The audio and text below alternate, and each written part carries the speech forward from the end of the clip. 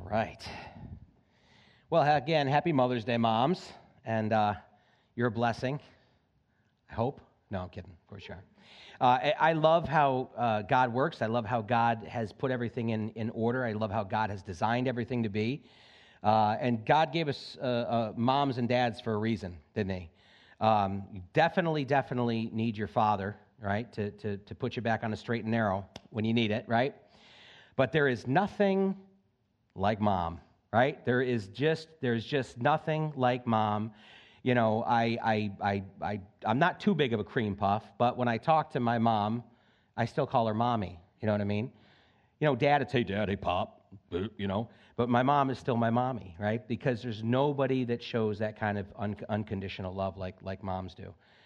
You are a blessing. You are a blessing. So thank you so much for being who you are and doing what you do, and praying for God's blessing to be on you today and throughout the rest of the year. We are in the book of Deuteronomy, and we are starting chapter 29 this morning. Deuteronomy chapter 29.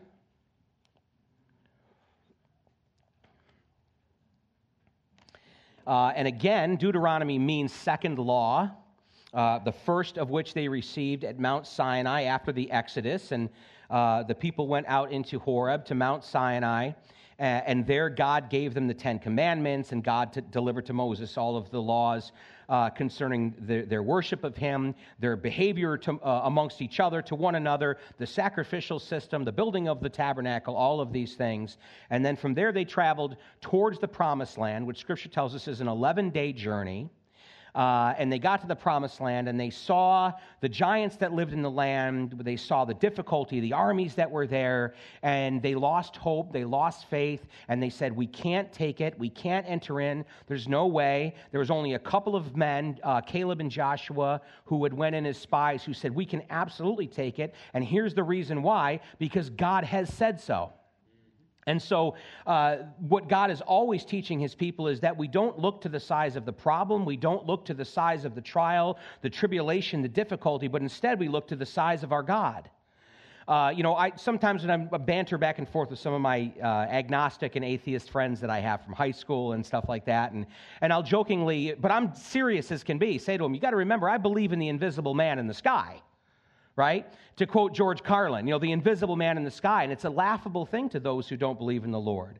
But I believe in God with all my heart, mind, soul, and strength because of my studying of the Holy Word, because of the prophecies fulfilled, because of the magnitude of what this book is. And I understand and know that there's a God because of what he's accomplished in my life personally. It is because of God's grace and God's mercy that I stand before you today. It's because of God's grace and God's mercy that my life is a blessed life that it is. Not in money and not in monetary things, but my life, I tell you always, I'm the richest man alive. I believe that with all of my heart. And it is 100% because of what God has done in my life, and the hope and the love and the truth that lives and abides in my heart. And that's what gets me through the hard times, the difficult times, the trials, the tribulations. We're going through a huge change in our country and in our culture and in the world around us. And so many have lost hope, and so many people are confused and are angry and are disillusioned. And we have a tendency as believers to countenance that and to blame it on this or to blame it on that, or this group of people or that group of people. But people are people. Right? People are people. As our pastor always tells us, there's one race, the human race. And we are all of us the same. The one thing that we learn from history is what? We don't learn from history, right? Because people are who people are. And people need hope. People need hope. And I just don't know how to give you any hope when it comes to the things of this world or what's happening in the world around us today. But I can absolutely, without a doubt, give you hope if you believe in Jesus Christ. If you believe in the Word of God, if you believe in what God has promised his people, I can absolutely give you hope. And that's the hope that lives inside of my heart, and hopefully yours today. And that's the hope that God wants us to bring out to a world that desperately needs it. They don't need my judgment. They don't need my disapproval. They don't need my political opinion. They need the love of Jesus Christ. And that's who Jesus was. He went after the religious hypocrites, and he showed love and grace and mercy to the most vilest, what they were considered in that day and age, the vilest sinners amongst the people. Those are the ones that Jesus went to and extended his arm of friendship, the Son of God, who knew no sin. As the song that we sing says, he became sin, who knew no sin, that we might have a relationship with God and be restored. But it comes through faith. It comes through belief. It comes through understanding that he is who he says he is, and I believe in him.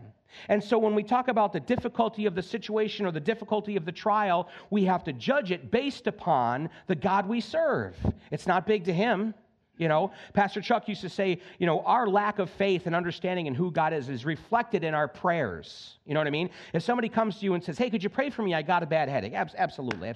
Lord, I pray that you take this headache away, blah, blah, blah. If that doesn't work, take a couple of aspirin. You'll be fine. Drink some water. Did you drink any water today? This and that.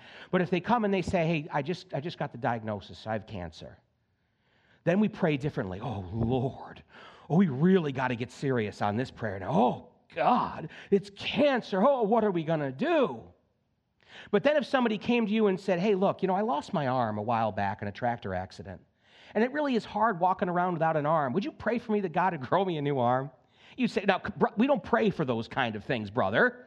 God only does that in certain reptiles and stuff like that, right? And what the pastor was pointing out was, but is it harder for God to restore an arm than it is to heal a headache? And it's not about those things. The point he was making was the God that we serve transcends everything. And we don't always know and understand God's will. We don't always understand why he's doing what he's doing today. God, why are you allowing this thing? God, why am I going through this thing? God, why is this thing happening to me?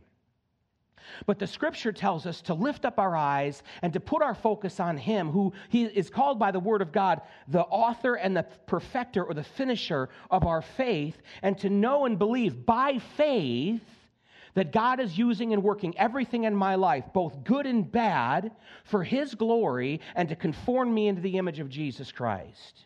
Because as Paul said, for the heart of a believer, it's supposed to be like this. For me, to live is Christ. In other words, I'm here to do his will. I live by his leave. He's the Lord of my life. He's the Lord of every part of my life. He's the Lord of my marriage. He's the Lord of my children. He's the Lord of my home. He's the Lord of my finances. He's the Lord of my hobbies. He's the Lord of everything that I enjoy. He's the Lord of everything around me. And so for me to live as Christ, Paul said, I live by his leave. And wherever he sends me and wherever he takes me to go, whether it's in plenty or whether it's in need, whether it's in being glorified or whether it's in being abased, whether it's being loved by people or being persecuted by people. And that's where Paul says, I know that I can do all things through Christ who gives me strength. See, everybody knows that Bible verse, but they don't know the context. That's what separates the believer from the unbeliever. That I can do all things through Christ who gives me strength. I can glorify God and I can have joy in my heart when I've been given 6 months to live. I can glorify God and I can worship him and praise him and shine the light of Jesus Christ from my heart and from my life when someone I love is taken from me. Or when I find myself in need or in want. That's the freedom that God offers his people. Because Jesus said, in this world, you will have tribulation. Jesus Christ didn't come into the world so we could have these wonderful, blessed, fulfilled life. Hashtag blessed, hashtag blessed. And we are blessed. But Jesus Christ didn't come so I could have a nicer car, right? Or even so my relationships could all be perfect. Or I could have the best job. Jesus came because I was lost. I was separated from God because of my sin, because of the decisions and the choices that I made. And the Bible says, while we were yet sinners, while we were enemies of God, Jesus Christ died for us. Because that's how much he loves us. He gave all that any who would believe in him might not perish, but have everlasting life. I have already been blessed with the greatest gift, the greatest thing that's ever been given to mankind in the history of the universe. And I know, as Job says, when my skin sees destruction and corruption, when I die, I will behold his face, and I will live with him forever. That's my hope. It's not that America's going to get it back, right? I mean, you see these things happening around you. You're Americans. You're patriots. It bothers you. It upsets you because you have this idea in your head of America and the flag and the Declaration of Independence and the Constitution, and you see those things slipping away from you, and it's hard not to fall into despair or to get angry. But everything that God has said was going to take place on planet Earth before the return of Jesus Christ is taking place. And yet we look at it and say, why? Well, because God said in His Word this is what is going to happen. Not because God was willing or God wanted for these things to happen. It's simply because of the hardness of men's hearts. As was asked a famous question one time, how is it that God allows? Why does God allow sickness? Why does God allow disease? Why does God allow war? Why does God allow famine? Why does God allow these things in the world? And this evangelist said, the problem is choice. It's because ultimately God's plan was for you and I to have a relationship with Him. We were created to have a relationship with Him. That's what we were created for. And we were separated from Him because of sin. It separates us from Him because He's a holy God. And so from that point until Jesus Christ, His plan was redemption. His plan was redemption to bring us back to that relationship with Him. That's what God is after. That's what's important to God. And there's choice that has to be in a relationship, right? If you don't have a choice, if you love me because I tell you, you must say you love me, or you're my friend because, if you're not my friend, I'll get you fired from your job or something like that, you're not really my friend. You don't really love me. You haven't been given a choice. If you really see me how I really am, if you come over to my house on any given day and see me acting the way I act and being the real Frank, and you say, wow, just wow. And yet you decide, I still love this crazy guy, and I still want to be his friend. That means something because you made the choice. And so all the way back to the Garden of Eden and the fruit of the knowledge of good and evil, it wasn't about the fruit, it was about choice. God says, I want you to love me and I want to have a relationship with you, but you have to choose to do that from your heart. I don't want robots. I don't want automatons. I want people who love me and who understand how much I love them. The problem in the world is choice. And mankind, as the Scripture says, we all like sheep have gone astray.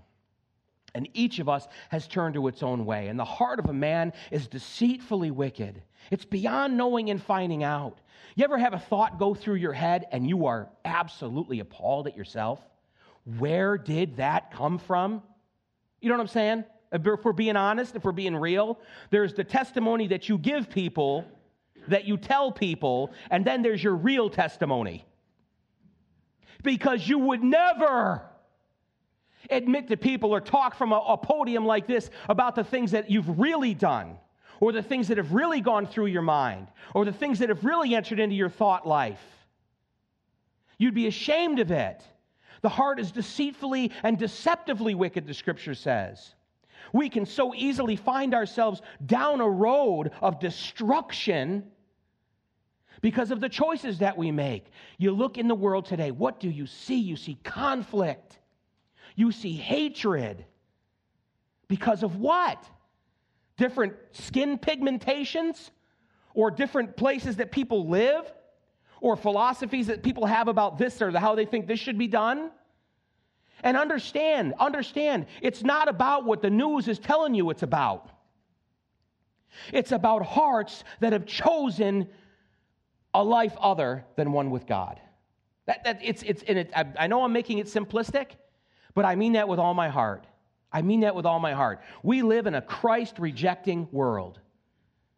All the way back to when Jesus was standing before Pontius Pilate and the people were there and they said to Pontius Pilate, we will not have this man to rule over us. He said, isn't this your king? Isn't he the king of the Jews? We will not have this man to rule over. We have no king but Caesar. And it's the same in the hearts of men today. And we see the consequences all around us. So, the children of Israel go to the promised land. God bless you.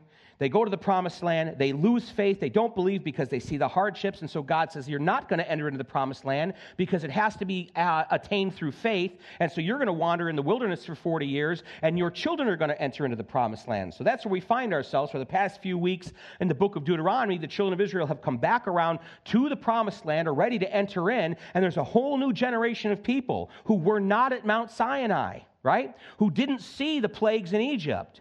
And so God is going to continually remind them of what he did in Egypt and at Mount Sinai, and he's going to renew a covenant with these people before they enter into the promised land. And once again, reiterate again and again, the repetition of the word of God. If you do these things, if you do these things, if you don't do these things. We have the mountain of blessing and we have the mountain of cursing. God goes out of his way to show in a massive way, I put before you life and death, blessing and cursing. And God would say, now, please choose life. People say, how dare you give me a choice? How dare you tell me I must do this or I must do that? Well, he's God. And who does God think he is? God? He's God, right? So here we are in Deuteronomy chapter 29. And it begins like this. These are the words of the covenant which the Lord commanded Moses to make with the children of Israel in the land of Moab. Now that's where they are, coming towards the promised land. They find themselves currently in the land of Moab. And these are the words of the covenant which the Lord commanded Moses to make with the children of Israel in the land of Moab, besides the covenant which he had made with them in Horeb. That is, at Mount Sinai, okay? So God is reiterating that same covenant. I will be your God, and you will be my people. And the conditions of that covenant is that you would serve me and worship me alone, and that you would obey the commandments that I give you, and I will bless you, and I will be with you. But if you don't do those things, and if you reject me, and if you cast me away from yourself, and you go after other gods, then you're not going to be any different than the nations I'm dispossessing before you. You're not better than them. You're not greater than them. It's simply that I've chosen you. And you're seeing through them and what I'm going to do in these nations. You're seeing the results and the wages of sin and rebellion and wickedness. And don't think to yourself for 1 minute that just because I've blessed you and redeemed you and rescued you, that if you rebel against me and you run away from me, that you won't fall into the same state of disrepair that these nations find themselves in. Now Moses called all Israel and said to them, you have seen all that the Lord did before your eyes in the land of Egypt, to Pharaoh and to all his servants and to all his land. This is interesting in verse 3. The great trials which your eyes have seen, the signs and those great wonders. What does it mean by trials? What is God saying, those great trials? They're also called the trials of Pharaoh.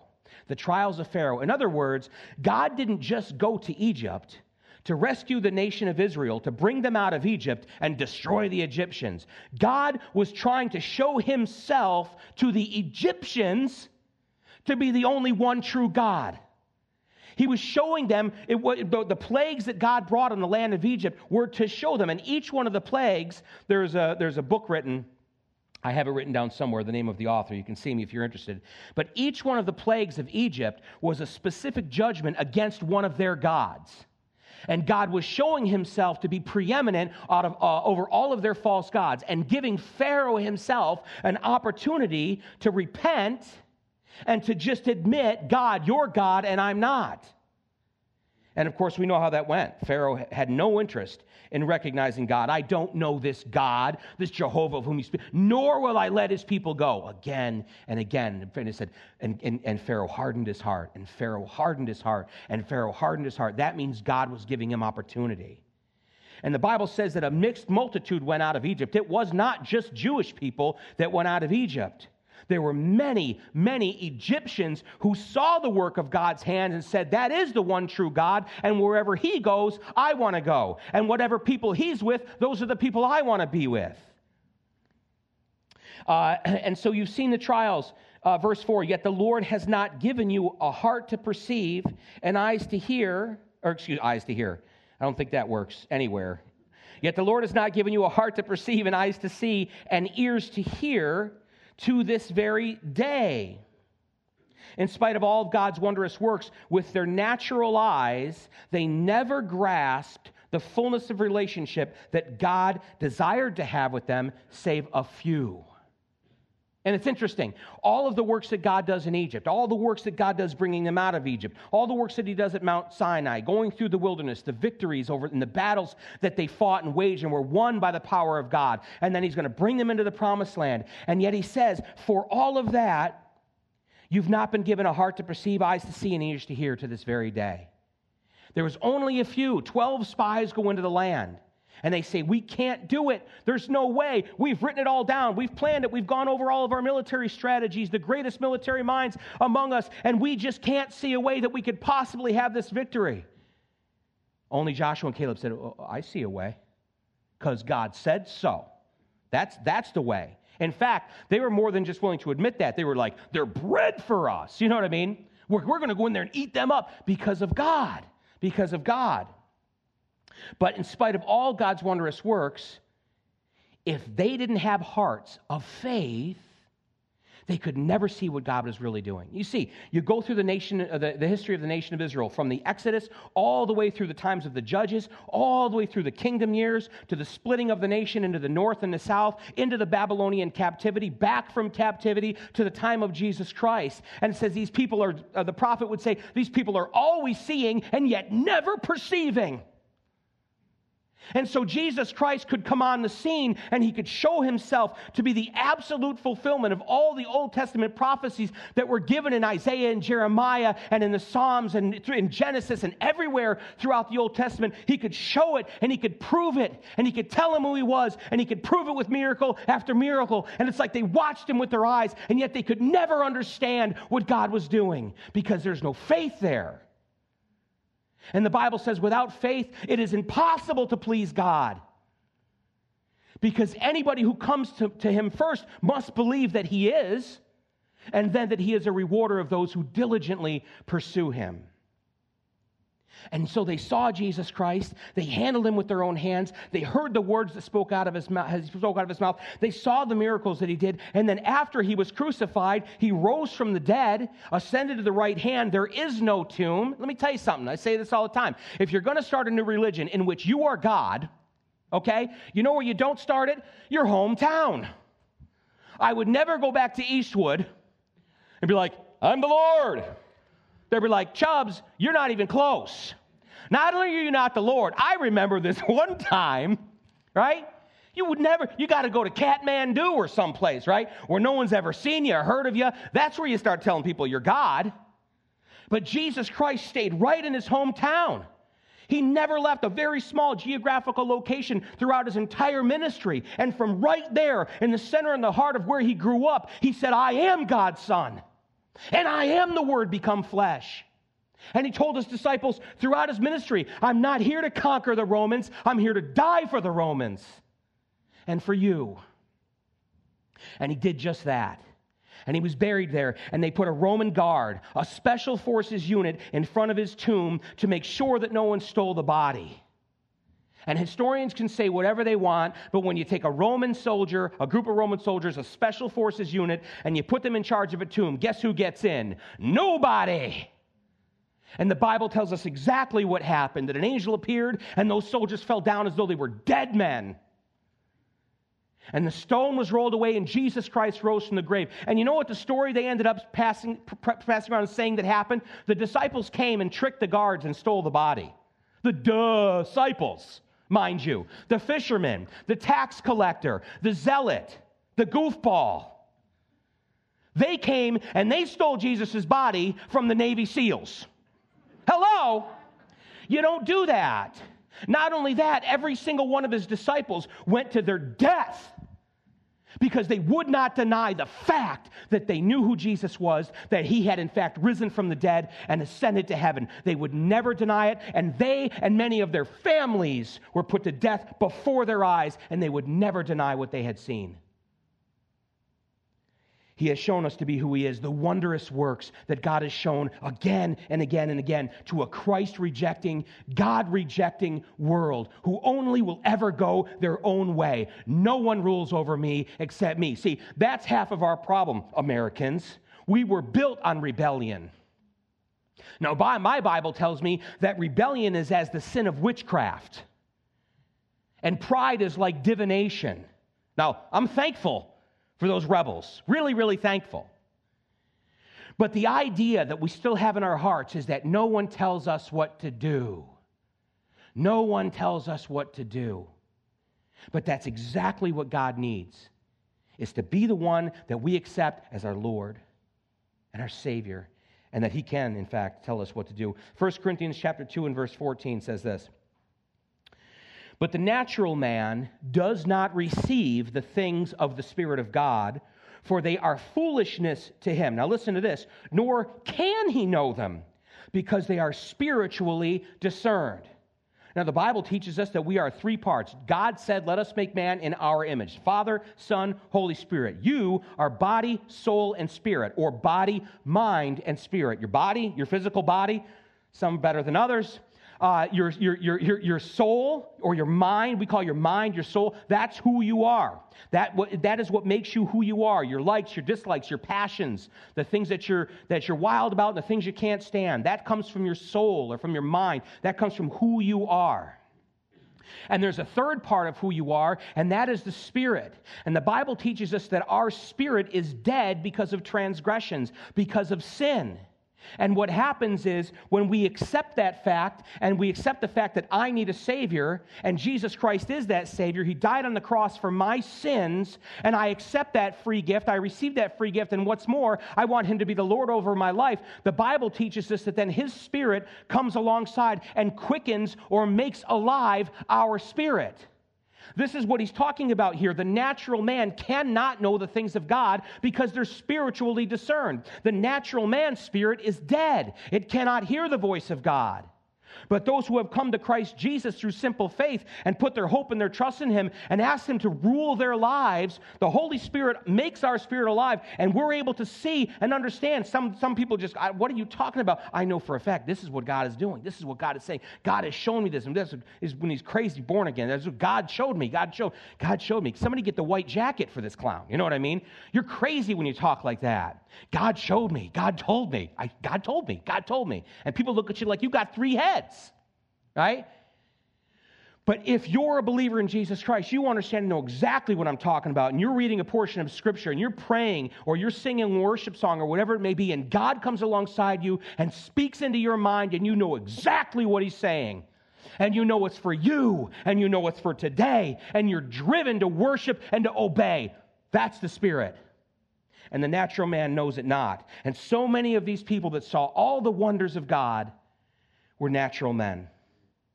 2 Corinthians 3, 12 to 16. "Therefore, since we have such hope in Christ Jesus, we use great boldness of speech. Unlike Moses, who put a veil over his face so that the children of Israel would not look steadily at the end of what was passing away, but their minds were blinded. For until this day, the same veil remains unlifted in the reading of the Old Testament, because the veil is taken away, how? In Christ. But even to this day, when Moses is read, that is the Old Testament, the law, the Torah, a veil lies on their heart. Nevertheless, when one turns to the Lord, the veil is taken away." The veil is taken away. How do you have a relationship with God? How is it that you have a relationship where He can speak to you? How does that happen? How does that take place? It's very difficult. You have to want it to. And I mean it. It's very difficult. You have to, I want to, but. I know I need to, but. And all the excuses. And well, God's got to understand, and God's got to understand. God wants it all. He will never divide His time. The first commandment, you will have no other gods before me. No other gods before me. And that doesn't mean before me in order. That means before me in my presence. In other words, there should be nothing, and there ought to be nothing in your life that is preeminent over your relationship with Almighty God. And there ought to be nothing in your life that you wouldn't, at a word, lay it down on the altar for God's glory. Nothing. Well, I'm afraid if I become a Christian, God's going to send me to be a missionary over blah, blah, blah, blah. That's not how God works. And let me tell you something. If God is calling you to be a missionary, okay, in some deep, dark jungle someplace, if your heart is given to Him and your heart belongs to Him, there is no place on planet Earth that will make you happier than that deep, dark jungle. I promise you, right? You think I wanted to stay in Syracuse? The wages of sin is Syracuse. I grew up here, right? And I wanted to leave here, right? I wanted to go out west to the land of mountains and dirt bikes and big mountain snowboarding and all of these. I know I don't look it. I enjoy these things. Not well, but I enjoy. That's what I wanted. That's where happiness is. Then I can finally be happy. And it took God years to show me the only happiness, son, that you're ever going to find is in the center of my will. Amen. Even in Syracuse. There is no place I'd rather be. Everyone's talking about all my crazy conservative friends. You know, most Christians are all a bunch of crazy conservatives, right? Maniacs, these people. I got to get out of this state. King Cuomo's taken over. It's turning communist. The People's Republic of New York. You know what I mean? Oh, it's going down. What are we going to do? What are we going to do? They're going to take our guns. We're going to have to shoot them all in Jesus' name. What? Let me tell you where this dude's going to be. Wherever God wants me to be. And if God says, Chubbs, you're going to go to Texas and eat ribs instead of wings, then so be it. But until God releases me from the state of New York, from that little house on 3 Calvary Road in Kirkville, New York, I will stand here, I will live here, and I will die here. And know this, when I die, there'll be a big, fat, chubby smile on my face because I know I was where God wanted me to be, and I know even further, I'm going where He's called me to be. And that's why we sing the song, when I die, don't cry for me, because in my Father's arms I'll be. It don't matter where they bury me. I'll be home and I'll be free. That's the hope. I think it's closed. That's the hope that ought to live in the heart of every believer. Of every believer. And so when you begin to see things that way, and as Jesus said, you begin to store up for yourselves those treasures in heaven that moth and rust can't destroy, that thieves can't break in and steal. Nobody can take that away from you. Where my treasure is with Him. And Jesus said, I'm going to prepare a place for you, He told His disciples. And here's the 2 things you ought to know. If I'm going to prepare a place for you, guess what? I'm going to come get you and receive you to myself, that where I am, there you may be also. That's the only place I want to be. That's the only place I ever want to be. And everything belongs to Him. If God takes one of my kids, they were never mine. I will weep. I will wail. I will mourn. I will act all sorts of horrible, I'll make a mess of myself. And through all of that, and through that pain, I will know my children are safe in God's hands. And if my child is taken away from me on this planet, he's with Jesus or she's with Jesus. That's what this life is about. This life is about the next life. When we read in the Old Testament about the Jordan River and the Promised Land, some of the old spiritual songs, they understood, man, they got it. It wasn't a real river we're talking about, and it's not a land that we're talking about, a physical land. It's that promise. It's that when we talk about the Promised Land, we're talking about that place, that hope and glory. That Jordan River is getting over yourself. It's getting over all of your will. It's getting over all of your flesh and all the things that you have decided you're going to do because this life is yours, because you're trying to get to that Promised Land. That's my home. That's where I belong. The Scripture talks about the Old Testament saints. They understood they were just pilgrims. If you've never read Pilgrim's Progress, I highly recommend you read the book Pilgrim's Progress. It is incredible, and it is a story. It's an allegory about the Christian journey from salvation to eternity. That's God's hope, that's God's word. That's God's will for all of us. Let's stop there. That's good enough. And even get out a little early. You know what I mean? I could go on for another 3 hours here. You know what I mean? Let's pray instead.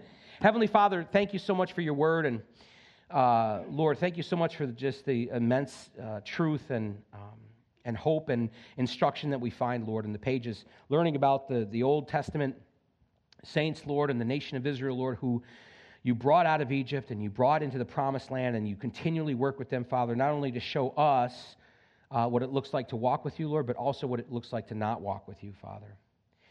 Lord, we pray that you'd rescue us from ourselves. And I pray that for us individually. I pray for that for us as a family, as a church, Lord, and as a nation. I pray that you'd rescue us from ourselves. Father, we have each of us gone our own way. Lord, and we're a nation that's gone its own way. We're a world that's gone its own way, Lord. And our hope is not in politics. Our hope is not in anything that this world has to offer, Father. Our hope is in you and in Jesus Christ. And that's what we need to do, is shine that light to tell as many people who will listen to us, Father, that there's a hope beyond all of this, and it's the only thing that really matters. Father, we love you and we praise you. Father, as the one person that came to Jesus said, I believe, help my unbelief, Lord, because it's there. Right alongside my belief is always my unbelief, is always my doubting, is always my fears. It's always my lack of faith, Lord, my lack of love, my lack of everything. It goes on and on and on. That's what comes from me. Lord, I need the good stuff that comes from you, that comes from your Holy Spirit, so that I can appropriately love the people you put in front of me, that I can tell them the truth, and that I can, above all things, Father, serve you with all my heart, mind, soul, and strength, and do whatever it is you've called me to do. Go wherever you've called me to go. I pray that for each one of my brothers and sisters here today as well, Lord. I pray that you bless the moms. I pray that you bless their homes, their families, the work of their hands. Thank you for them, Lord. Thank you for them. We love you and we worship you and we praise you in Jesus' name. Amen. Amen. Thanks, everybody.